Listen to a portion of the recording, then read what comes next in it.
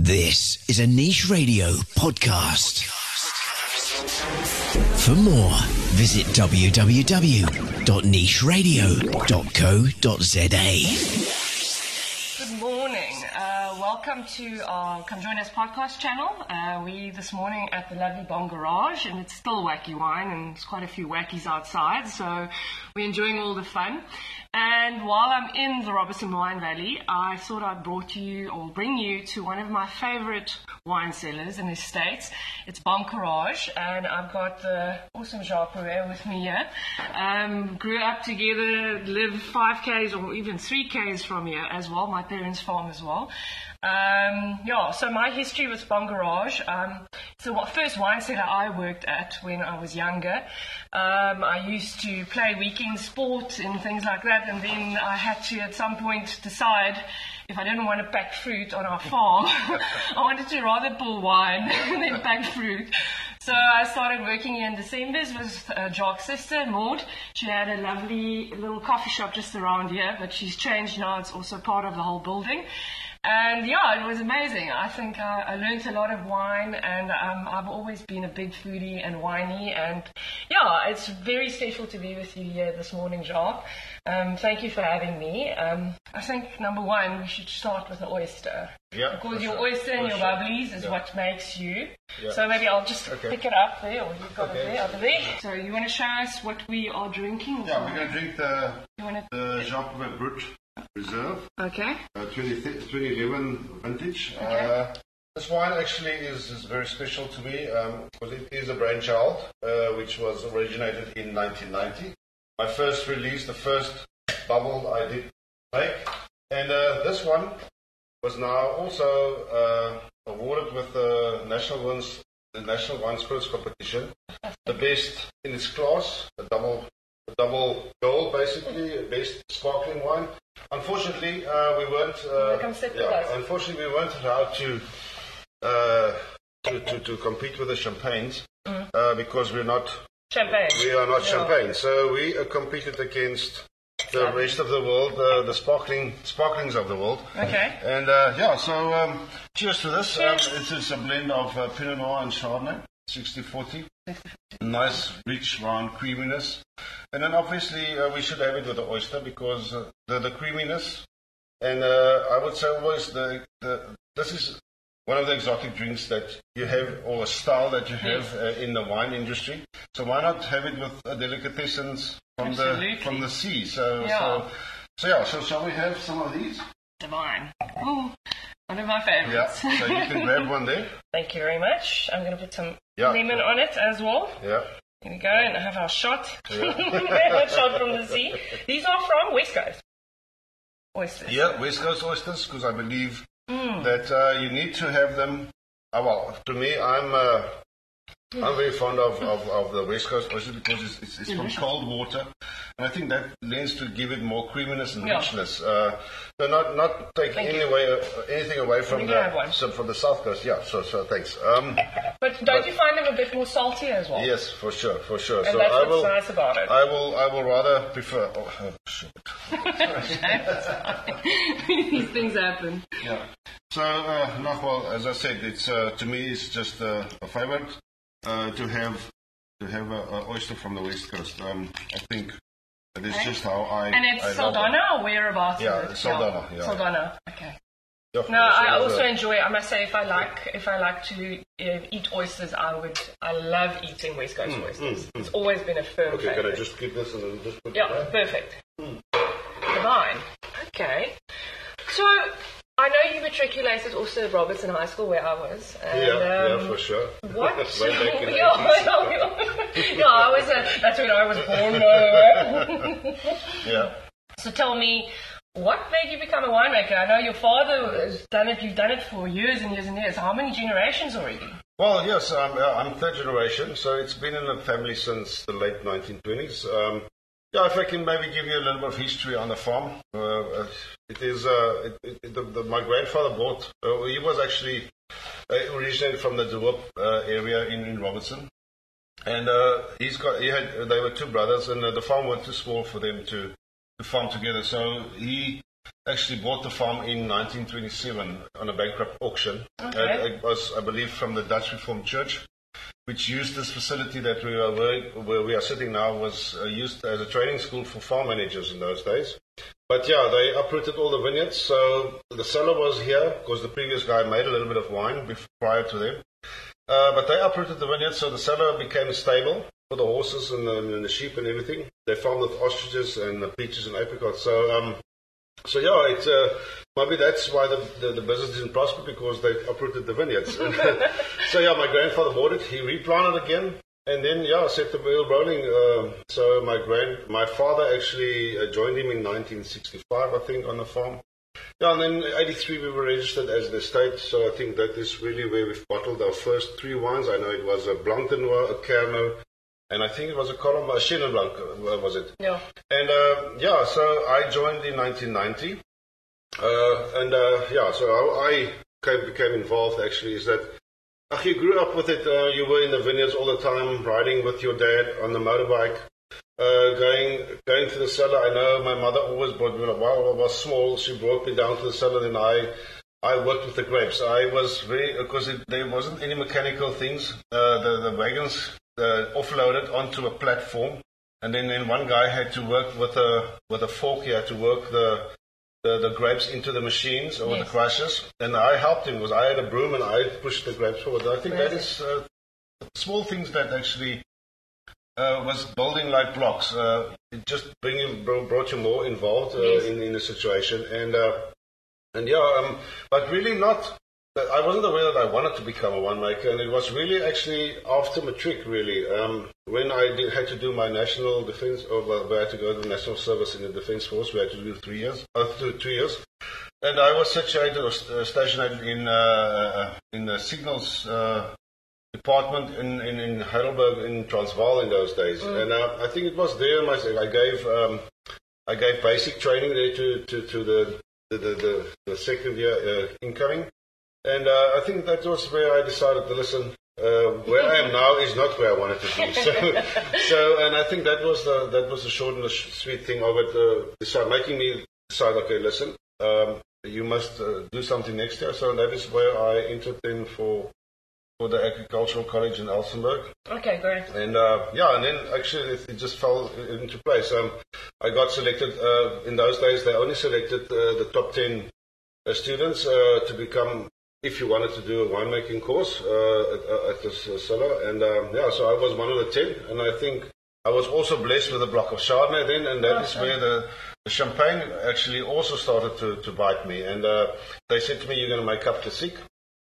And yeah, and there's where I started it. And again, just when I got back to the farm, yeah, then it was the making of the Cap Classique. And it was just actually also by mistake, because my father said to me, listen, you need to bring something different to the farm now, because I was managing the farm, I was managing the cellar, because it was a relatively small business.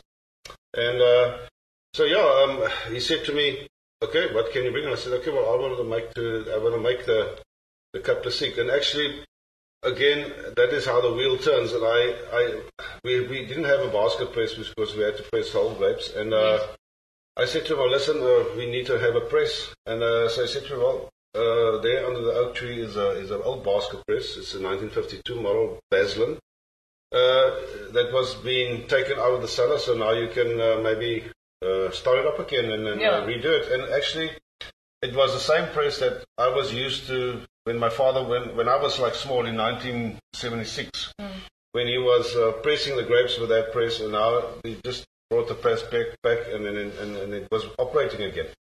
That's the student short of how I became involved. But yeah, it's there's nothing else I want to do. It's making wine. Incredible. But that's what pure passion is. Yeah, for sure. I think, but passion is always a very loose word. I think people don't realize it's still you really in it, and you do what you really love till what ends meet. Yeah, for sure. You will go at any length. To any length to just achieve your goal, and then you must be innovative. You must reinvent you all the time. So it's but that's what's making it so nice, because I like to do different things. For me, I'm getting quickly bored of doing the same thing over and over again. So you want to have a challenge to do something new. And if you don't do it like that, then winemaking is not for you, because you need to try and do new stuff. How do you force yourself to innovate? Or what do you do? Well, you read a lot, obviously, and I taste a lot of wine, and you obviously must ask questions. Yes. You must be on top of your game all the time. Taste as many wines as you like. And just what did this guy do? How did they do it here? And then obviously you need to be friends with the whole industry. Just talk to them, and just by conversation, small things guys are saying, listen, this can work with me as well. So I haven't tried it before, and it's basically basic things. It's not. Do you tweak your recipes with your wines every year, but keep it consistent also in certain things? Yeah, well, we try to keep it consistent, obviously, because you want to have a certain style of wine, But yeah, nature is difficult, because you don't get each and every time the same weather or the same product. So you need to be on top of that. So, but yeah, we try to keep the same standard. Well, obviously the standard must be high, but the same style, because you don't want to have different styles. Your brand mustn't go up and down. No, it's consistency. Consistency is the key, and then I think we can show that over our past record, that consistency is going on here because of all the track record we have with all our wines, and not only with one style of wine, but like 8 different styles of wine and cultivars. So all of them making award-winning wines. Yeah. And your whole family's involved still today? Yeah, the whole family. It's me and Peter is my younger brother. He joined us I think it was around about in 26. Yeah. And but he's now running the finances. My father is still in the farm, semi-retired, I must say, because he's still here every morning, and I speak to him every day. So and we do a lot of stuff. We ride together on the farm and just discuss all the stuff. I've got now Philip Viljoen also, which is the new winemaker in the cellar. And he's also from Robertson. He's also from Robertson, actually. He was one of our neighbours by farming about 2 kilometres from here. So it made me a little bit more versatile. So I'm not so hooked in the cellar now again. So I can leave a bit, and then I also can concentrate in the vineyards as well. That's the thing that we try to achieve now, because I know that the cellar.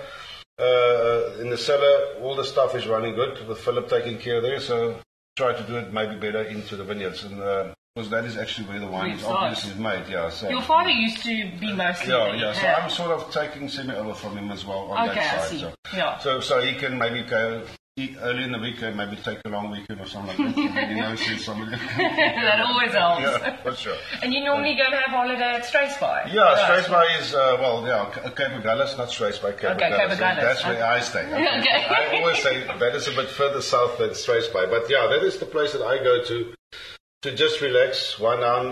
Whenever you need to clean your head, you just go there. You just take it very quiet, evenings, obviously, with the braai.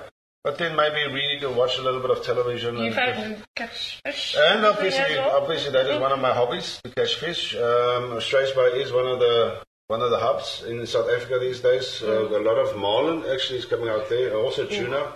But yeah, we are. But basically, Struisbaai is famous for the yellowtail and the cob, and that is that is the thing. But yeah, we do that. Awesome.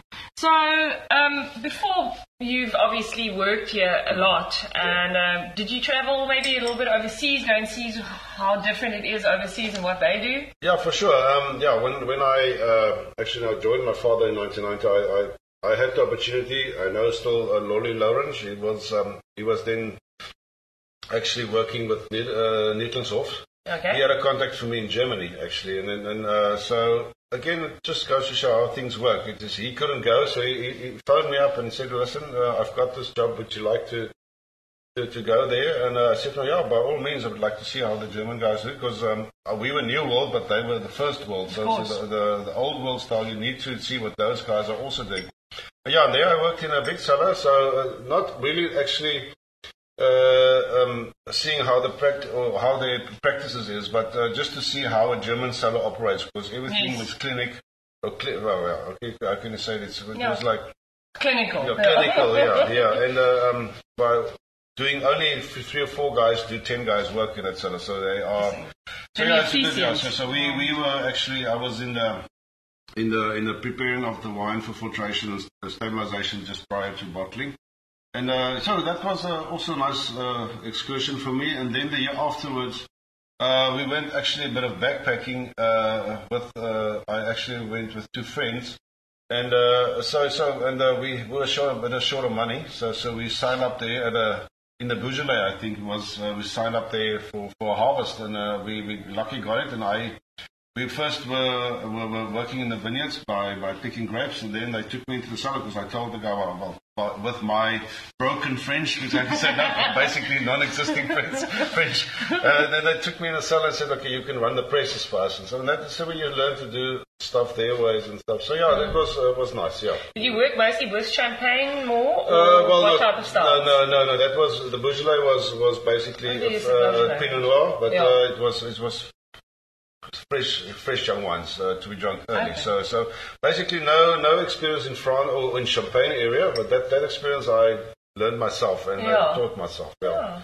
But also learning what other guys are doing, and there's a lot of guys that you can just go and talk to. So some of my favorite wines that Jacques got is the Incara range. And tell us about your Incara wines. That's his prime red wines. Yeah, that was also the second wine I introduced, the range I introduced to the farm. It was done, the first vintage was done in 2001.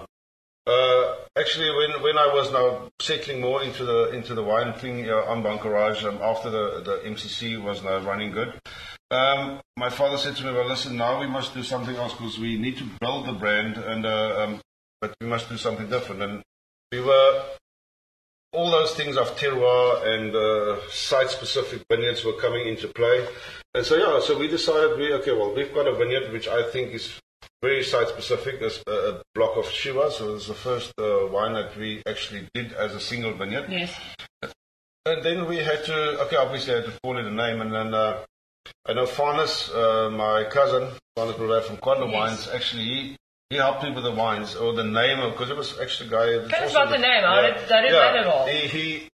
Well, actually, we thought of bringing the 4th generation into it, and he said, well, listen, you've got 3 children, just take abbreviations from their names, and that was Inge, I-N, and then K-A-R was Carly, and then A for Andre, which is my youngest son, so Incara. A lot of people say Incara, but basically I would say more Incara. Okay, great. You corrected me after the vineyards. So that is our flagship reds. We're doing a Cab, we're doing a Shiraz, and then Merlot as well. Yeah. But your flagship Shiraz, the Shiraz, I think, the Shiraz is the most consistent, and I think it's the one that's actually doing the best for doing a red wine in that style. I think Cabernet is also doing good sometimes, but Cabernet is difficult in Robertson, so you need to have the right climatical conditions. Otherwise, it's good, but it's not the best. Yeah. It's so lovely to talk about doing reds also in Robertson, because we're mostly known for Chardonnay. And how the styles you adapt with it as well. And do you also find you're also on a lot of limestone as well, like all the other farms? Yeah, no, for sure. I think all our Chardonnay grapes, especially the ones that we produce for the Cuvée Rosé, and also the Pinot Noirs, actually also it stands on that.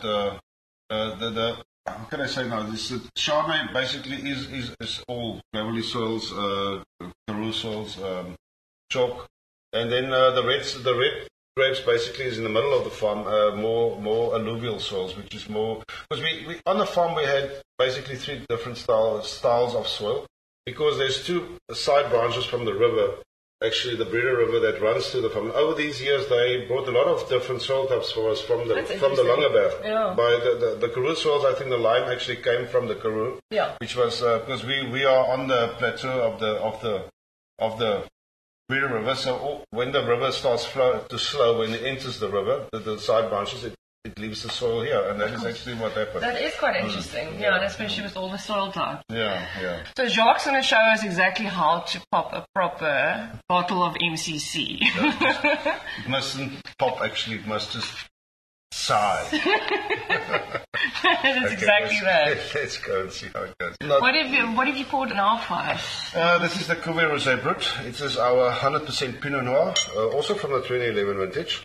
Don't you find that Pinot Noir is quite a very difficult type of grape? It is a difficult type of grape, but not as difficult to make while you do it as a base one. It's really a challenge to make as a red wine. I must say, it's a challenge for us. in Robertson. Because there's not a lot here. Yeah, there's not a lot of Pinot Noirs. No, we try to make ones. It actually happens every 5 years when I'm actually sort of, because there's not continuous vintages. Okay, sometimes we will use more for the Cuvée Rosé Brut, but we do sometimes make, but just a little bit, say for 3,000 bottles, so it's very little. But we struggle. What I struggle with here is that the wines are fermenting very nicely, and then just after malolactic fermentation, then you use it with volatile acid, and that is, I think a lot of these guys, we all got the same problem. So that is a challenge for us to overcome. But yeah, as I said, it just shows you how different it is in the styles. Because when we press the whole bunches now for the base wines, there's lesser phenols in it because we only use like 600 liters per ton. And that wines, when they ferment, they're so beautiful, and you can leave the wine on the lees without any sulfur, and it doesn't pick up so much volatile acid. That's amazing. It just goes to show. I think it all depends on how you work with the grapes. And so what we're going to do next year is probably that we will make our red wine with whole bunches, but now in the end you will press the whole. You can't actually do it like that because you need to ferment on the skins to get the color. Yes. So by pressing it gentle, it's not going to work with red wine, but you can do it with the base wine. How long do you normally keep it on the skins for your base wine? Well, basically, we don't keep it on the skins. At all? We just press. We press a little bit harder. Normally, we will press the white grapes. We will press 500 liters per ton. We will press 600 liters. So just to give you will see this is a very light color. Very light, yeah. And to me, I don't really mind too much about the color. I just need a little bit of pinkiness or a coppery color to it. So that is, for me, is adequate for rosé. So I don't want to make it too pink to say, yeah, this is a pink wine. That's not where it goes. It's darker in color maybe, but coppery. That is what I would like to, for me, that is adequate for How long is your bubblies normally on the lease?